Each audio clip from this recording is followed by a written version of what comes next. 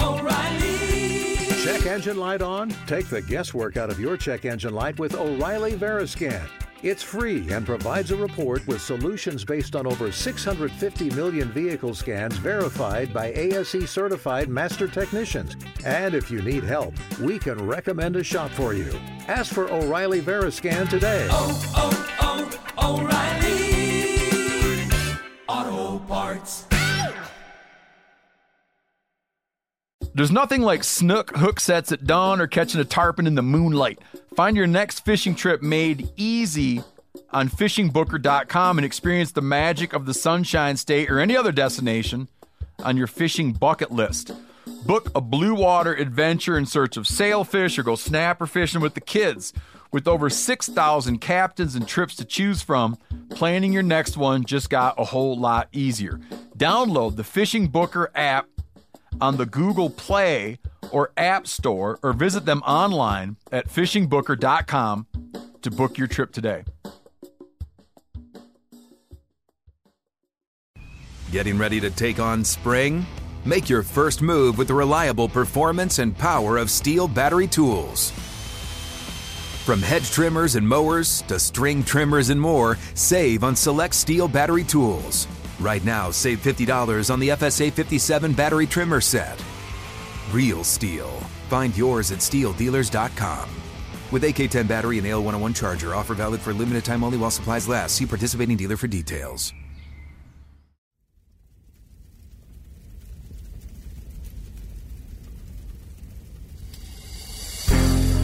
As a guide and hunter, I've spent thousands of days in the field.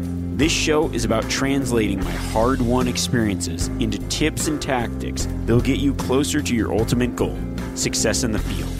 I'm Remy Warren. This is Cutting the Distance. Really, if you spend any amount of time out in the wild, out hunting, maybe even just out recreating, fishing, whatever, you'll inevitably find yourself in country with large predators. And while you might not see them, they're probably there.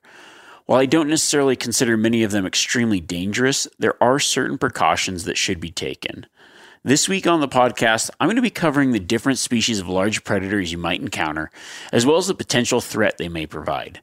We'll talk about ways to keep dangerous interactions to a minimum, and the best options for defense. But before we do that, I want to tell you the story of a few different encounters with one of North America's stealthiest predators. Now, I'm not talking about myself. I'm talking about Puma concolor, the mountain lion.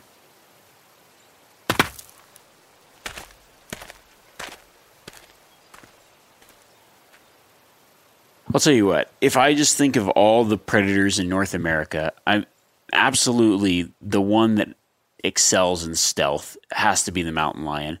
I've had quite a few encounters over the years with mountain lions. I have actually lost count of how many I've seen just out and about. I know there's people that say like, oh, if you've seen a mountain lion, there's probably too many mountain lions because they are so stealthy. Many people might go their entire life hunting and never see one. I think I wouldn't even know. I've probably seen over 100 just out while glassing, encountered them. One day I actually saw 8 in one day, but I've been in areas where there are lots of mountain lions.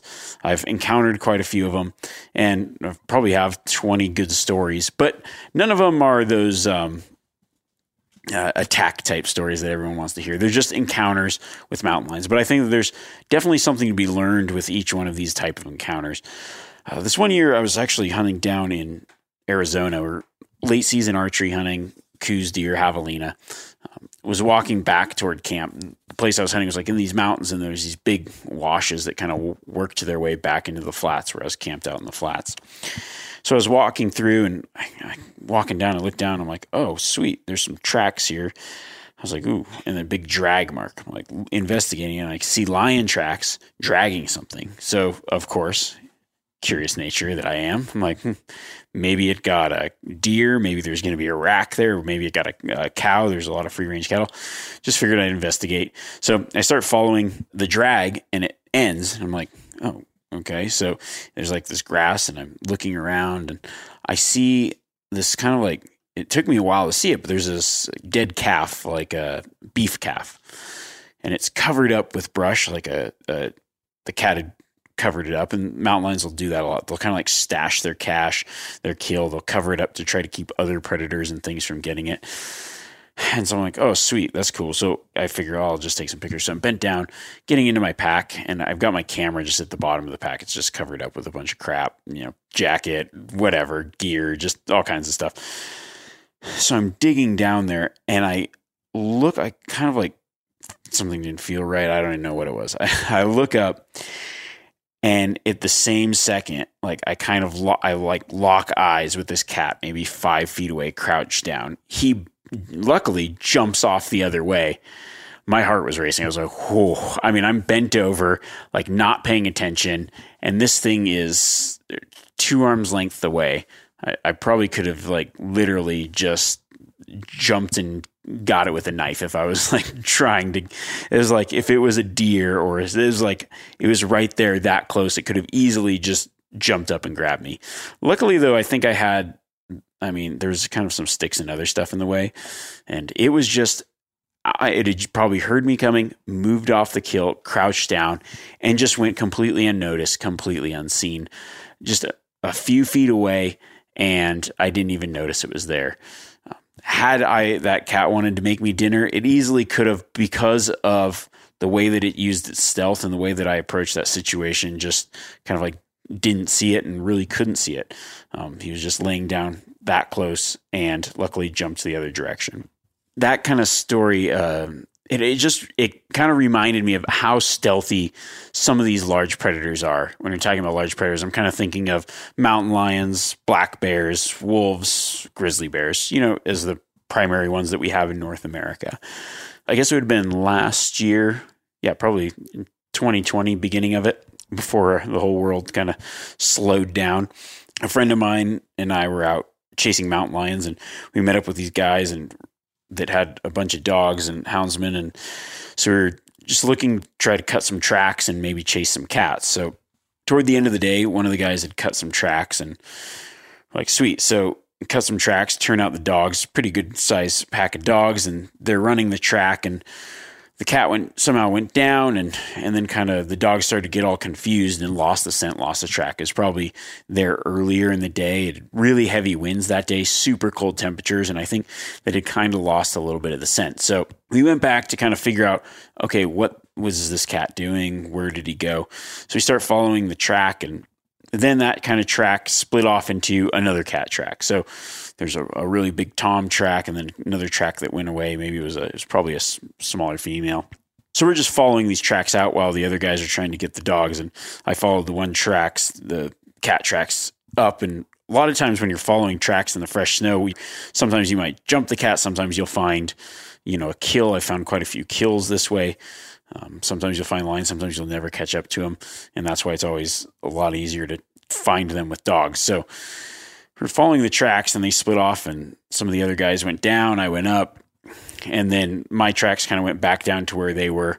So they rounded up a few of the dogs, and I see them all down there, and the dogs are kind of working and doing their thing. So I walked down, and I lost kind of the track where the snow had burnt off and was wind blown. So I just dropped down to go talk to those guys. I'm like, we're all sitting around talking, and the dogs are running around all over the place. And then all of a sudden, one of the dogs, after they'd been working this area, maybe 50 yards away from us, boom, jumps a cat pretty much like between 6 of us. That cat had just been there that whole time, laid down, sitting there watching us. The dog chased it into the cliff. We got to watch the whole jump and everything. It was pretty cool. It's cool to watch the dogs work, and it's just really to see how these animals react. And one thing that it just reminded me is how stealthy so many of these animals are. I don't know how many times I've chucker hunted in this particular canyon or canyons nearby, and it makes you think, how many times am I walking past these animals and never knowing that they're there? They're just laying down, watching, hanging back, and of course they aren't super aggressive, which is, pretty good for us as hunters, because if they had the temperament of like an African leopard, we'd all be in trouble. But for sure, they're definitely more of a shy predator.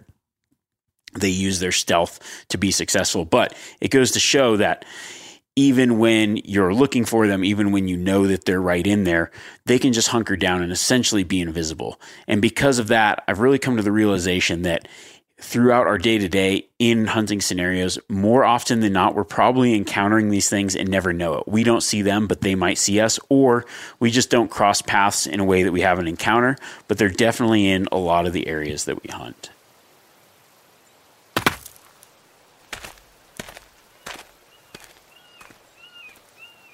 One of the main reasons that I wanted to talk about large predators and encounters and what to do and what to expect is because it's a question that I get so much. It's a question that I get a lot. It's a question, I think primarily it comes from people that maybe didn't grow up or aren't familiar with hunting in areas where there are large predators. The thought of being somewhere where there's something that could eat you, attack you, harm you in some way can be scary. It can be like, you might think back and be like, okay, I don't really know what to think, what to do, how real is this situation, how should I proceed? I think a lot of people that maybe have hunted, central United States or hunted the farm behind their house their whole life or something like that, where you haven't had these type of encounters regularly, it makes a lot of sense to want to ask these kind of questions. So I think that it's really good to take the time to talk about it. And I know that I have in the past, I think it was even pretty early on in the podcast. You could always go back, listen to episode 2. It was just pretty much focused on brown bears, grizzly bears, and how to be safe. But a lot of people have asked, okay, I've heard about brown bears, I've heard about grizzly bears. What about everything else that's out there? There's wolves, there's lions, there's black bears, there's brown bears. So it seems like there's a lot of predators, a lot of things with teeth that are always out to get you. And while it might seem like that, from my experience, I think about it in 2 ways. I think that you should not necessarily worry about it, but I also think that you should be informed and have a plan and be safe, because it definitely can be a real threat, but it's not necessarily something me personally I think about every second of every day. I was trying to do a little bit of research and just see, like, when I comes to mind, let's talk about maybe even just ranking some of the predators and the type of threat that they are. For wolves is one that, they're in most Western states. They're very vocal. You hear them in the area. It can be a pretty eerie sound. I've actually been in a pack of, I think it was 13 wolves.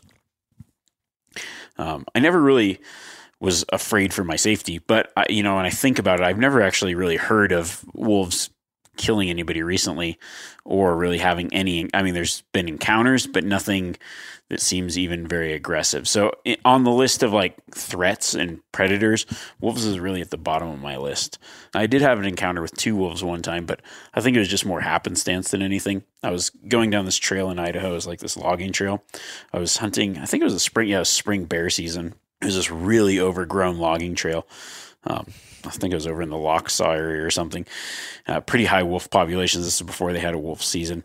And I was walking down this trail, and all of a sudden I see kind of like the grass and brush moving in front of me, and it was just happened so fast. And it was within a second, a wolf within kicking distance, not quite kicking distance because I tried to kick. It was like this, all of a sudden something running at me really fast. I just didn't really know what it was because it was so thick. I yelled, "Hey!" and kind of like tried like make a big motion toward it. And I was going to kick it if I could, but it all happened so fast. I wasn't thinking this. It was just like a gut reaction. "Hey!" And it ran off the trail, and I had my gun on my shoulder. I pulled my gun off, and another one was coming down the trail just as fast right at me. So I just shot into the ground right in front of me. And that muzzle brake noise, that anything that was going to come running after that was gone. I don't think that wolf was trying to attack me. It was running in. It kind of had like a little smile on its face. It seemed like, from what I remember in that quick glance of like seeing it running in. But it was more, I think that there was just 2 wolves kind of like chasing each other for the most part, playing. But, I won't know. I kind of stepped in and yelled and made some movements, and who knows, maybe it thought I was a different kind of animal and was running in to check it out. But for me, it seemed like they were chasing each other. And I just thought, it was just something that happened and scared him off, and great, no problems. I wouldn't even say that it was even scared. It was just more of like startled by something running at you. Now, the next one on the list would probably be a lion. I looked it up. There's probably been like maybe the past 100 years, 125 attacks, 27 of them fatal. Seems like most of the recent ones are in places that don't allow mountain lion hunting, mostly California. California actually has a lot of mountain lions. If you think about it, you're like, okay, that's That's not a lot. But also, anytime, in my opinion, when we're talking about large predators and attacks, well, it's not a lot in comparison to numbers of people going outside and recreating, but it's also, those are the people that are getting attacked. If you aren't outside doing these things, you will have zero encounters with mountain lions, black bears, brown bears, whatever. So because we're hunters, we're acting as prey, or what those animals would see as prey oftentimes, we're probably ones that put ourselves at the most risk. It seems like a lot of the attacks are people on bikes, people that, maybe on hikes or other things in areas where the animals might not have as much food source, or kind of mistake people for prey. But I don't think that very many mountain lion attacks are like brown bear attacks, where it's more like provoked and a non-predatory response, which actually is kind of scarier. When they think you're prey, they're treating you like prey, as opposed to startling one and then defending its turf. It's more going to be something where it's stalking you, sneaking in, and making its attack because they are so sneaky. But still, mountain lions, I think that there's a lot of them around. I think that you probably don't encounter them. They're very reclusive. They're very shy. They're very timid. That's just the nature of their species, and I'm very thankful for that. There's a lot of other large cats that don't have that temperament. Jaguars, in particular, African lions, tigers, just like other random leopards that have kind of a completely different temperament, whereas mountain lions are very timid, very shy. Whether that's just how they are, or maybe that's the fact that maybe they were chased enough to fear people or larger predators.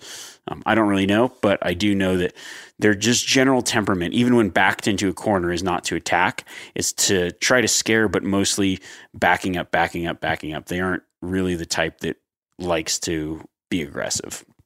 Now, the next one on the list would be black bears. And if you're like a threat, you see black bears higher of a threat than mountain lions, I would say, yeah, probably. I mean, I was looking, and it's hard to find some of these statistics, and I don't necessarily know if any of them really matter. But, on average, maybe the past 20 years, there's probably been, like, from what I've seen a couple places, maybe up to 25 deaths from black bears.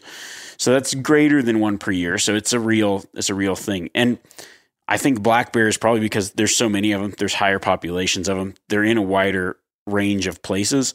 And they're encountered in day-to-day life, and they're also kind of the things that provoke bear attacks might be more common. There are more people in bear country that contains black bears.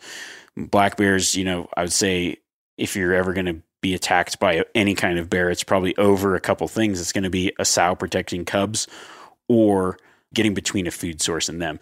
And many times that's a human provided food source. Maybe somebody didn't take care of their trash properly. That bear's a fed bear, and then he becomes territorial over that trash can. So it's something that's like interacting around people's homes, interacting in places where there's a lot of people, and a lot of people that might not even be prepared.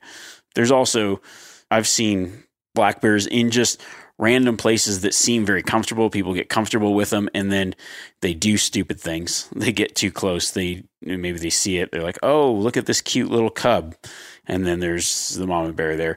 Now, many of those kind of encounters might not necessarily be fatal, but they are encounters. They can be negative encounters. And then you can find those negative encounters, in the wild. I've heard stories. I know 2 people that have been attacked by black bears. One was hunting in California. I just kind of heard the story secondhand from someone else, archery hunting, and got charged and scrapped up a bit. And then another person, a friend of mine's cousin, was river guiding in Idaho, and she got pulled out of her tent while sleeping.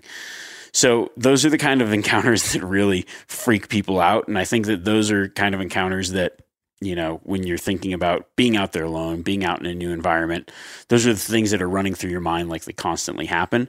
But I do think that black bears actually are a real threat, whether it's life, maybe there's more encounters that aren't life-threatening, but a lot of encounters. The plus side is black bears are fairly timid when it comes to bear species compared to the next one that we talk about, brown bears. Black bears, they like to do the bluff charge. They like to swat at trees. They like to huff and let you know that they're there, because they don't really want to have that negative encounter. They're just trying to say, like, I'm here. I don't want to mess with you, but I'm trying to scare you away. And then the next one would be brown bears. And these are a legit, I would say, threat. They're the highest in lethal encounters, and they aren't really to be messed with. I don't really think any of the large predators are to be messed with, but if you're in brown bear country, you definitely need to use certain precautions. And hunters are really going to be the ones that are going to encounter them the most. You're dealing with meat, you're walking off trails in their territory, you're being quiet, you aren't letting them know you're there. And so because of that, I would say that would be your largest threat. But even if you aren't in brown bear country, there are other large predators that you should consider and just kind of take things into consideration on how to be safe, how to do things safe, and if you're uncomfortable, how to be prepared in case you need to defend yourself. You know, I was thinking about it and I was like, man, I could dive into statistics and be like, tell you all the bear attacks, this, that, and the other thing, and get the exact numbers of, and honestly, it doesn't mean jack shit, because when it comes down to it, you just have to ask yourself, are you uncomfortable? And if you are, then you need to take certain precautions to make yourself comfortable. And then the other question you got to ask yourself is, are you being stupid? Are you in a place where there is a real potential danger and you just are ignoring it? So I think that you need to find that balance between thinking you're going to get attacked behind every tree and being completely stupid, going to sleep in grizzly country on top of a carcass. You know, there's just like a good balance between that. There's nothing like snook hook sets at dawn or catching a tarpon in the moonlight. Find your next fishing trip made easy on fishingbooker.com and experience the magic of the Sunshine State or any other destination on your fishing bucket list. Book a blue water adventure in search of sailfish or go snapper fishing with the kids. With over 6,000 captains and trips to choose from, planning your next one just got a whole lot easier. Download the Fishing Booker app on the Google Play or App Store, or visit them online at fishingbooker.com to book your trip today.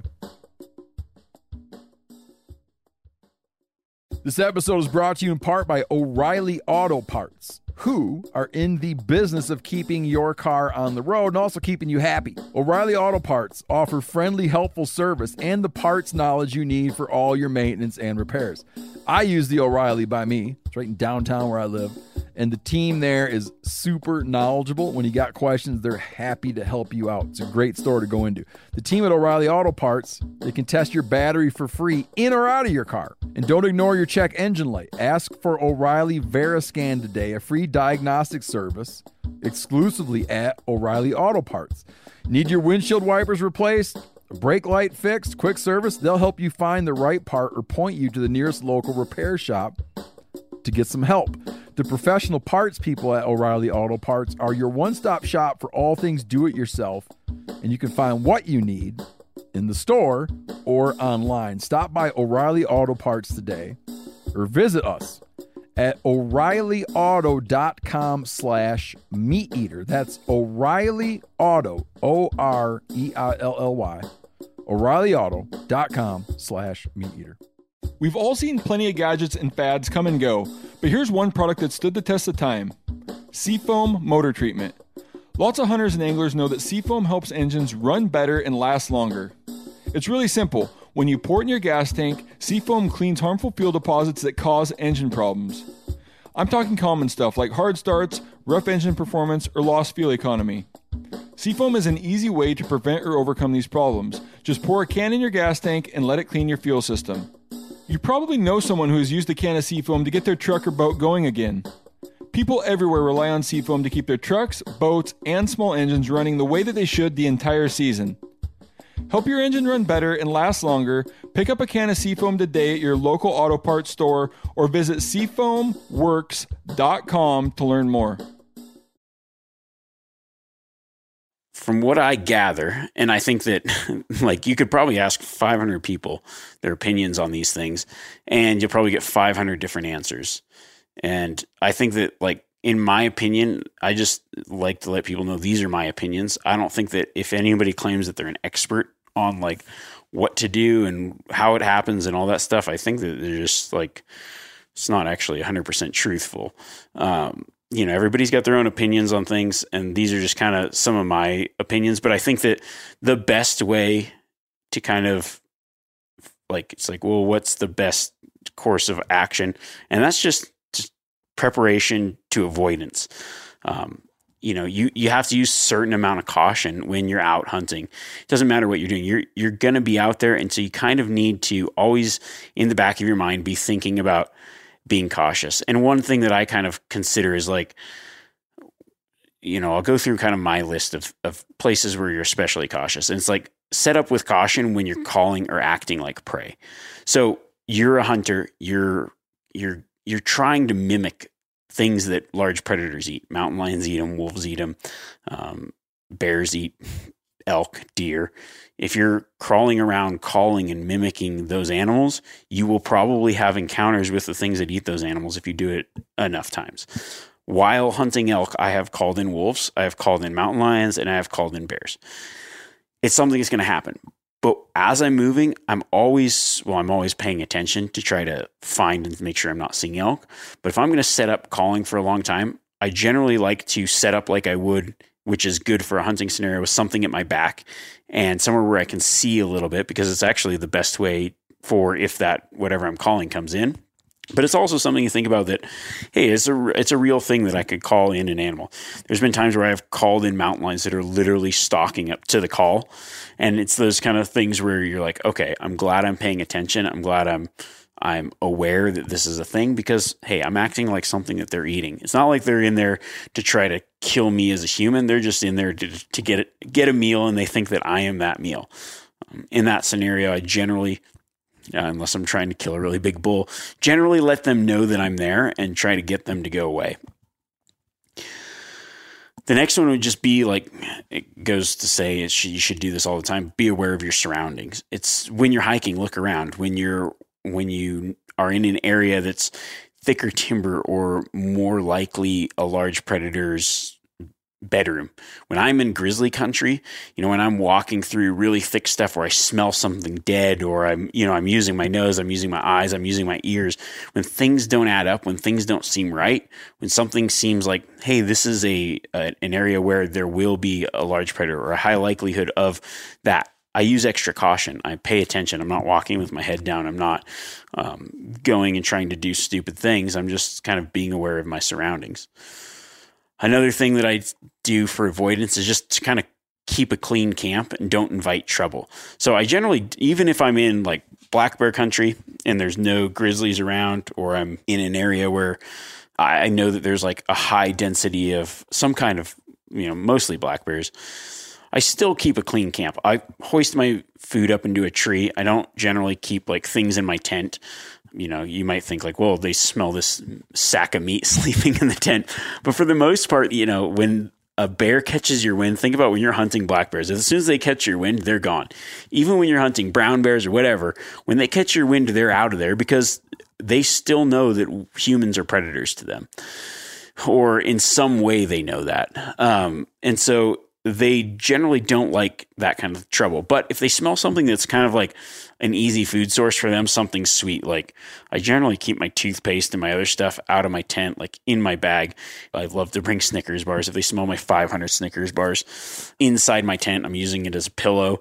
Like that's generally not a smart thing to do. There are times where I do keep stuff close in my vestibule or whatever. So it's like if I did hear something or whatever, I would think that my human scent would spook them away and I could scare them away if I've got something to defend myself with. Great. But I generally don't try to invite trouble as far as like having meat and cooked stuff poured out, like bacon grease poured out inside my camp.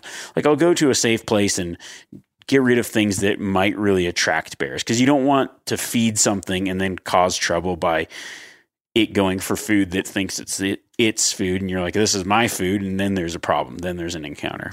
One thing I like to think about is like instances are rare. You could look at all the statistics, but really as hunters, we're in those high likelihood places. So if something were to happen, it'd be to somebody out there in their environment. You read about statistics of bear attacks, and you can look at it from any group side, but the groups that are like, bears don't attack, they love people, and it's really, you're more likely to get struck by lightning 20 times than attacked by a bear. It's like, yeah, that's true if you live in a city and you never encounter bears.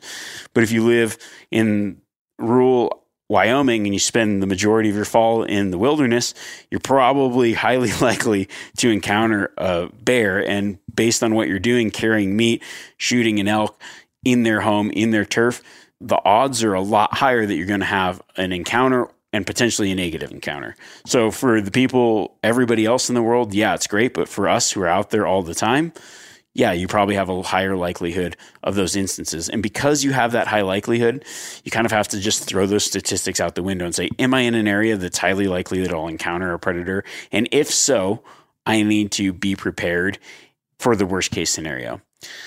I think the last thing that you want to do as well is just listen to your instincts. And I've told this story before, I don't know if on this podcast, but humans, we definitely have this instinct to know when something's not right. I don't know if it's something we hear, something we smell, something we see, something just makes the hair on the back of our neck stand up. And sometimes maybe it's in our head, but oftentimes it's worth listening to that instinct.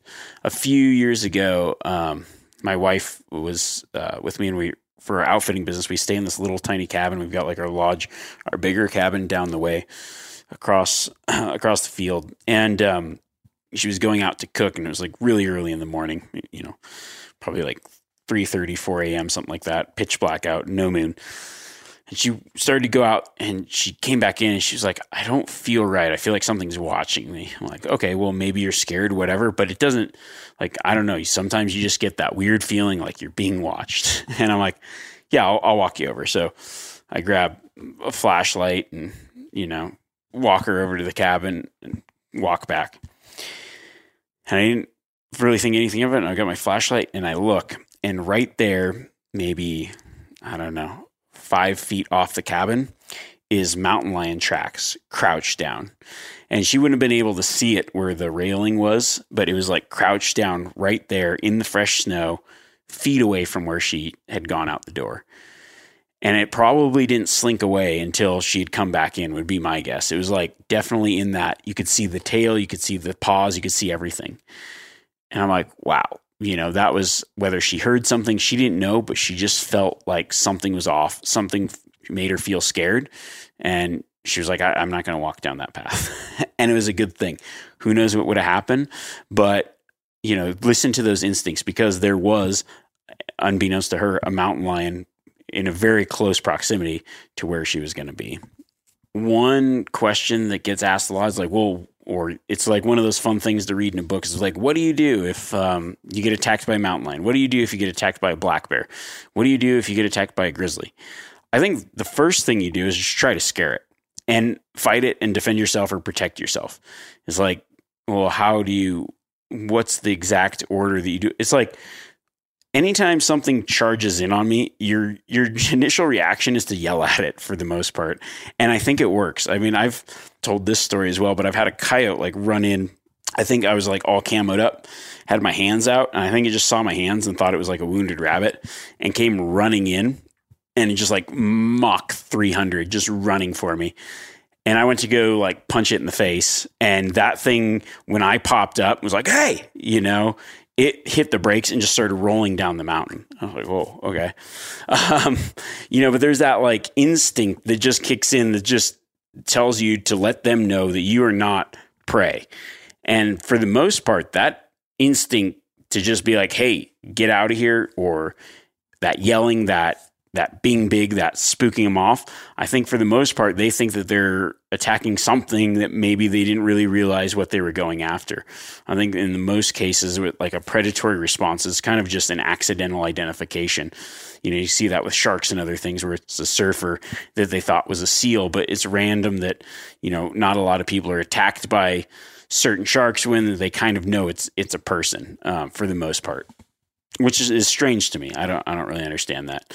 The one thing that I've seen that doesn't necessarily tend to not attack people would be crocodiles. And I've heard that is also true with polar bears. But for the most part, there's an innate fear of humans. I think this, I don't know, this is just my own philosophy, you hear it, but like when they haven't been hunted for a very long time, maybe they start to lose that innate fear. But for some reason, your initial fight or flight instinct is generally true, generally right, and can probably save your life. So for me to tell you exactly step 1, act big, step 2, I mean, it kind of seems to be something that you naturally do, but maybe not everybody does. So I think that that's just something to think about. Let that thing know that you are a person and you aren't going to be taken lightly. And that kind of brings us to the defense portion. There's so many options. People love to know, like, well, what should I carry? For the longest time in non-grizzly bear country, I really didn't carry anything. And even in grizzly bear country, I didn't. And I look back now and I'm like, that was just stupid. It was lackadaisical. It probably wasn't the best way to do things. And part of the reason was I didn't have a lot of encounters with stuff. But I would say over the last 10 years, I've seen an explosion in large predator populations in a lot of the places I hunt, whether it's black bears, whether it's wolves, whether it's especially grizzly bears. I mean, there's places where I've gone where we used to go look for black bears and now see more grizzly bears than you would see black bears. It's just like things have changed over the time, and there's going to be more encounters, and there's going to be probably more attacks, and there's probably more need to be prepared. There's very rare times that I don't go out with some form of predator protection, when in the past I probably would rarely use it. And I just think that incidence and just being smarter and having a little bit more to lose now probably lends itself to that. So I think when it comes to any kind of protection, whether it's for black bears, whether you're worried about, it doesn't matter what you're worried about, what's in the area. I think there's going to be two methods. One's going to be the spray, bear spray, and one's going to be some form of lethal weapon, not the movie, but a pistol, a rifle, a shotgun, something to kill whatever's trying to attack you. So there's pros and cons to both. I think there's a lot of sides that particularly root for one or the other. I personally feel safer with a pistol. If I look at like stories that I've heard and statistics that I've seen, you're like, well, yeah, maybe you got to make a lethal shot. Maybe you need to be, you could wound it and make them more mad. But I feel like the bear spray works in certain scenarios and not in others. I trust myself more with the pistol. And I feel like, well, you know, there's also things about the pistol that maybe you get attacked and mauled up a little bit, but you don't die, or it might scare them away before the attack even happens. The loud noise of taking a warning shot, if it's out there, a black bear or something out there slapping a tree and getting aggressive, and you just shoot one off and say, hey, I'm over here. And that loud noise, pretty much every time I've needed to, has scared him away. You know, but I also see the benefit of the bear spray. So the bear spray, you know, they say you don't have to be as accurate with it. You can spray kind of like the grass that they're going to run through. It maybe has like it's like a steady stream, so you can adjust as the thing's coming at you and you aren't thinking as much. And that's 100% true. There are also, though, those kind of scenarios where you might encounter something and the wind's blowing really fast in your face. There might be those encounters where, you know, it seems like a lot of stories I've heard where people have sprayed the bear and it didn't stop them, and then they died, or there's, you know, an empty can of bear spray, or they've used the can of bear spray and had to use a pistol.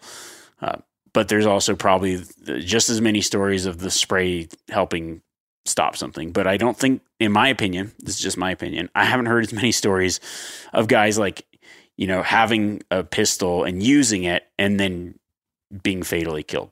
I'm sure there are, but, you know, it's just in my mind, it doesn't seem like there's as many. So take that with what you will. It's conjecture at this point. I'm just giving you my opinions on things.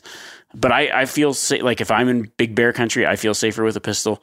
And sometimes, like if I'm bow hunting in grizz country, I generally will honestly have both. I'll have bear spray and a pistol, because I don't think that every scenario, like maybe you'll get to one faster. Maybe it's like, that's the instinct. You grab this one and that's what works. I don't know.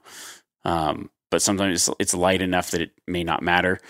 So that's my thought on that. As far as pistol models, I mean, there's so many. You could ask, like I said, this is one of those things. Everybody's got their favorite gun. Everybody's got their own theories. Like, just have something that you're comfortable with. I like the Smith & Wesson 329 PD 44 mag for a lot of reasons. It's super lightweight. I like the revolver because I just feel like it's going to go off when I need it to. Not as many moving parts and whatever. And on mine, it came with a wood grip. I swapped it out for a synthetic grip. And then I've mentioned this maybe in some Q&As before, but the cylinder actually has a lock on it. I didn't realize that, but mine malfunctioned and the cylinder locked on me. So I took it to a gunsmith and had that lock removed. I'd probably just suggest that straight out of the box if you go with a revolver and it happens to have a cylinder lock on it. It's like this weird thing, a safety feature to lock it with a key. I didn't even know that was possible, but if you have it, I would just spend the money right out of the box and get rid of it. If it's for like saving your life, you don't want that. Like mine malfunctioned and I couldn't fire the gun. I couldn't open the cylinder. I couldn't do anything. So that's something to think about. Another really popular one, and I like this one as well, Glock 20 in 10 millimeter. There's a lot of good reasons to carry this instead of a revolver. One, you've got 16 rounds. You got 15 in the magazine and 1 in the chamber. That's a lot of firepower. When things go down, you can go through a few rounds pretty quick. You can probably stay on target faster. You might be more accurate with it. So that's another good choice as well. And people now, I would say that's probably one of the more popular calibers for even large bear defense, like brown bear, grizzly bear defense in Alaska. I see a lot of guys carrying it. It's lighter, it's lightweight. It's pretty durable. It seems to be a pretty good standard. I actually had a SIG 10 millimeter, but the one I got was like the SIG Hunter. It's more of like made for hunting. It's a little bit heavier, and so I don't really carry it that much because it's pretty heavy. With anything, I actually say, make sure you just get good ammo. I like having like a solid, a hard cast bullet or full metal jacket, something that's just pretty solid, a lot of weight, and maybe souped up with a little bit more powder. Something that's got just a little bit of snap, a little bit of pop, a little bit of kinetic energy. What's probably going to kill the bear is shooting it in the head if it's a large bear or anything. But I think that sound of the gun going off and that kind of defensive action, especially with things like mountain lions, black bears, whatever, it could be enough to scare them off, even if it's not going to be fatal right away. When I'm in non-big bear country, I generally, if I'm thinking, okay, defense from black bears, defense from mountain lions, I want to carry something, I generally just take 9 millimeter. I pick some solid heavy rounds if available, and it's more just peace of mind. The 9 millimeter is a little bit lighter. It's kind of my EDC anyways, so I just kind of take that on a lot of hunts where I'm not expecting to encounter big bears. And I have read a lot of stories of guys that have killed brown bears or stopped a lethal brown bear charge with a 9 millimeter. So it is possible. I don't think it's recommended by anyone, but I don't know. I mean, I know guys that carry them in Alaska when they're fishing and other things because they're accurate with it and they feel safe with it. And that's, I think, is just feeling confident, like you feel safe and you're going to do your best you can to survive if something does happen. I think the last bit of advice is just whatever you choose, you really want to make sure that you know how to use it. There's a couple drills that you could do, or quite a few drills that you could do that I think you should do. Whatever you're going to use, know how to use it, know how the safety catch works, know where you keep it something that's you don't even have to think about it. You've practiced drawing, you've practiced shooting, you've practiced all these things. What I like to do with my pistols is just put targets, a bear head size target out at varying ranges, and then make it that I've got to shoot in 1, 2, 3. You know what I mean? Really fast, just draw, shoot, just like you would in any kind of self-defense shooting scenario. It's a fast draw, fast, accurate shot, and understanding how that gun works and the best way for you to make that quick, fast shot. Same thing goes with the bear spray. Practice pulling it out, flipping off the safety. They actually have practice canisters. I've lit off a few old ones that I feel like now they're expired and I just want to see. They put out a decent fog, a decent stream. The amount of time they last seems like 30, I don't know how long they last, but I feel like some last for 10, 20 seconds. That's a long time. It seems like a long time. But you also think about it, you're like, okay, don't do it with the wind blowing toward you. I've actually been toying with this idea of building I've kind of got this plans for this not robotic. I'm going to hook it up to a rope, like a towable target that kind of rolls towards you. I've seen guys use tires with targets in it, just practice shooting at a moving target. There's lots of good ways to practice, but you shouldn't like feel super confident with yourself going out and not practicing, because it's just like anything. I would never go out on a deer hunt or an elk hunt with my bow and not know how the bow shoots and not shoot it really well. So I wouldn't trust my life with a pistol and not know how the pistol shoots or operates or use it really well. So I think that those are all things to kind of consider. And then the last thing, anytime that I'm in backcountry scenario and I am carrying something for predator protection, you definitely got to maintain it while you're out there. It's a pain, but it's something you need to think about. If the components are rusted, then it's not going to work. So throughout the day, I generally like clean it the best I can. Every night when I get back to the tent, I always carry like, I just carry like an extra lens cloth. I don't know, my Vortex binoculars came with like a lens cloth. I use that mostly, like a chamois type towel thing, dry them off. And then I often will take one of those just like oiled rags and kind of coat them up. And then I take all the ammunition out, take all the bullets out, line everything out, dry everything out, lay it out in my tent for a little bit, and then put it back together once it's all dry, make sure everything works. And, I generally don't, at night, I don't stick it back in like a wet hole. So you just make sure you've got it somewhere safe where it's not going to, you aren't going to accidentally discharge it or anything like that. But, just somewhere where it's dry. Make sure the holster's dry. Make sure everything's dry. Could even, like, if you got flown in, you could even just have like a backup holster that you put it in, whatever. Just make sure that everything's dry so you don't get a rusted gun. When you need to use it, it doesn't fire. So you just maintain it.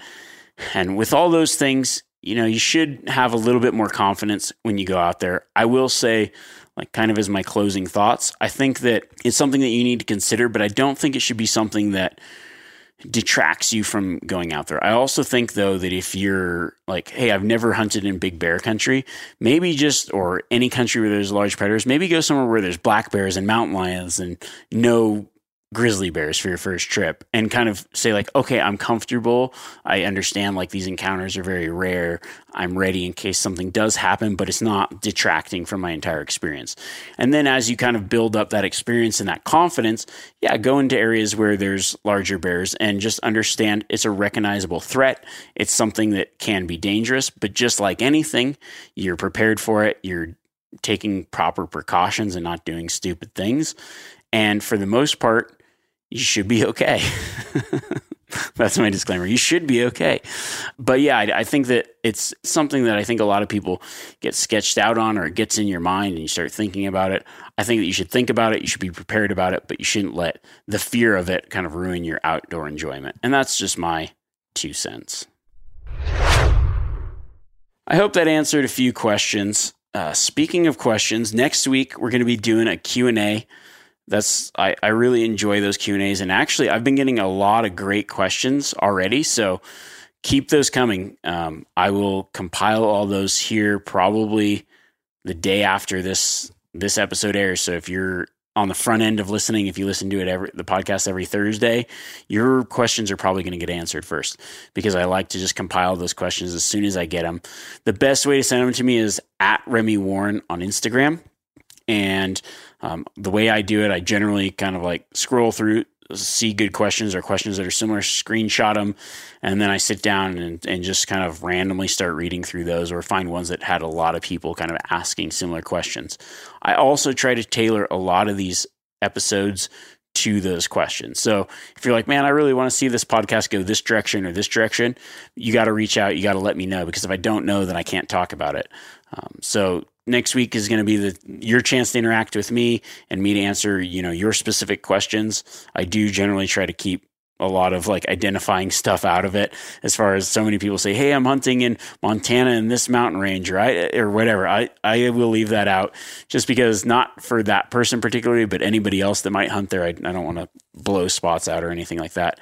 But I would ask that if you want, put your name. You could either do first and last, or just first name and where you're from, city, state, whatever, anything, something to kind of let people know where you're from and where you're at. And I'll give you a little shout out. And I appreciate it. I appreciate you guys listening into the podcast, especially the guys that listen kind of every week, and definitely everybody that leaves a comment. I've been reading through some of these. I really appreciate those. If you guys can, feel free to, subscribe, leave a comment, leave a rating. I appreciate all that kind of stuff. So until next week, just be bear aware and don't get eaten by a mountain lion.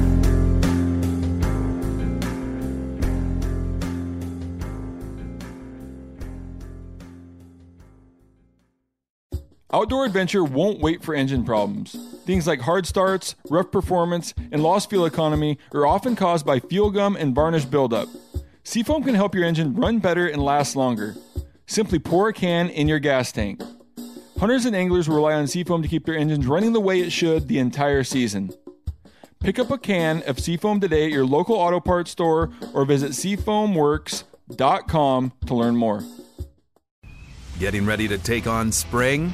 Make your first move with the reliable performance and power of Steel battery tools. From hedge trimmers and mowers to string trimmers and more, save on select Steel battery tools. Right now, save $50 on the FSA 57 battery trimmer set. Real Steel. Find yours at steeldealers.com. With AK-10 battery and AL101 charger, offer valid for limited time only while supplies last. See participating dealer for details.